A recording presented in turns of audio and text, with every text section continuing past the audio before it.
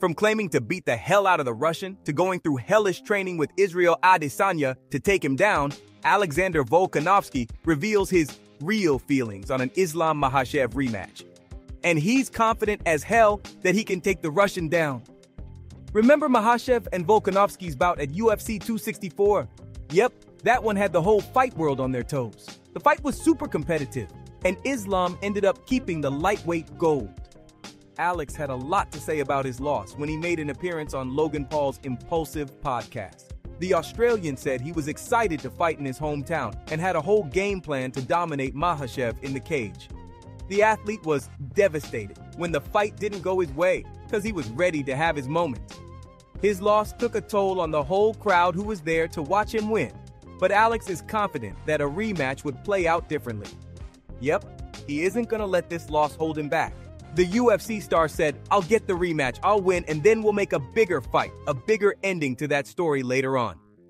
There's no denying that a Makhachev and Volkanovski rematch would break the internet.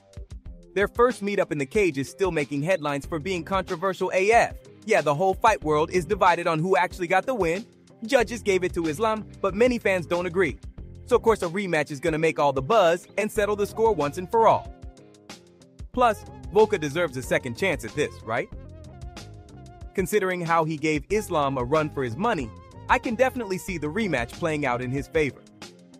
While talking about his loss, the athlete also went on about how he's more motivated than ever now. The loss was devastating, and Volka could have taken a hit, but almost everyone backed him up, and he's not taking it for granted. The athlete said everyone thinking he won made it easier for him to move on and focus on his next bout. He kept a hold on his pound-for-pound spot, so that's a plus too. Fans praised Alex for his performance in the ring, and he got labeled as Islam's toughest opponent yet. He knocked down his opponent several times and landed some tremendous ground and pound. Now that's not something to take lightly, right? Alex isn't too worried about a rematch because he knows it's definitely in the cards, and he's got a game plan to make sure he walks out victorious this time. Islam better be trembling in his boots because the rematch isn't going to be easy and he's got a lot of training to do. Yeah, he won the bout, but you can't tell me it was Islam's best performance out there. He fell short in the octagon and he knows it too. Volkanovski said Makhachev's hungry for a rematch because he knows he lost. I can assure you he's not the only one who thinks he lost.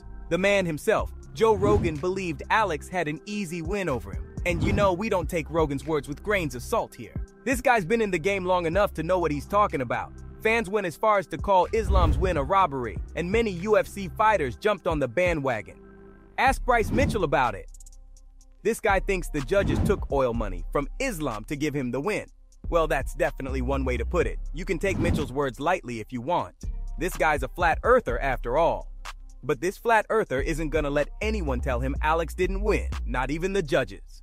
I wasn't shocked when Volkanovski said Islam was going back to his corner saying he wants a rematch because he thought he lost. Volka ended up laughing it off and did say he could be wrong, but I'm not having any trouble believing him here. Even Khabib Nurmagomedov hit up Islam's phone to tell him he didn't put his best foot forward. Khabib's a mentor to Islam, so I'm sure that one hit him. Islam walked away with a win, but nothing much to be proud of because it wasn't impressive. Remember when the crowd booed him as he had his hand raised? Yeah, that was not fair to the athlete. It wasn't his fault the judges gave him the win, or was it? Let's not jump to conclusions. A rematch is in the talks, and Alex said he's ready for it. But the great isn't going to wait around for the bout. Yep, the athlete's making a compromise to stay active. Don't get me wrong. Alex wants the rematch bad, really bad, but he's going to take down some other guys in the meantime. He's not as hungry as Islam for the rematch because he walked out with his head held high, even after the loss. Plus, you gotta do what you gotta do to stay active, right? Alex is fine with switching back to featherweight before he can test the waters in lightweight again. I don't blame him. His skills shined when he went against Islam, and it would be a waste of talent if he sits around and waits for a Makhachev rematch.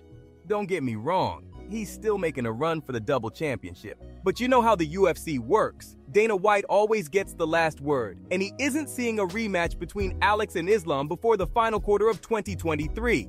Maybe they can headline the last event of the year, since Conor McGregor just kissed his chance of a comeback goodbye.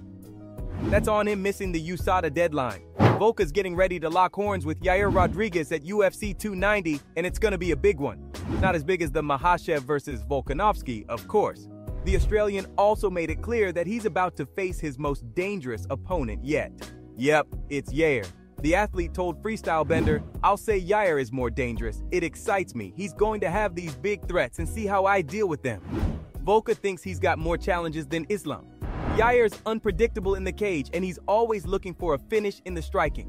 If Alex can train to put up with it, Islam isn't going to be a threat to him. Volka's going to take full advantage of his rebound fight with Yair.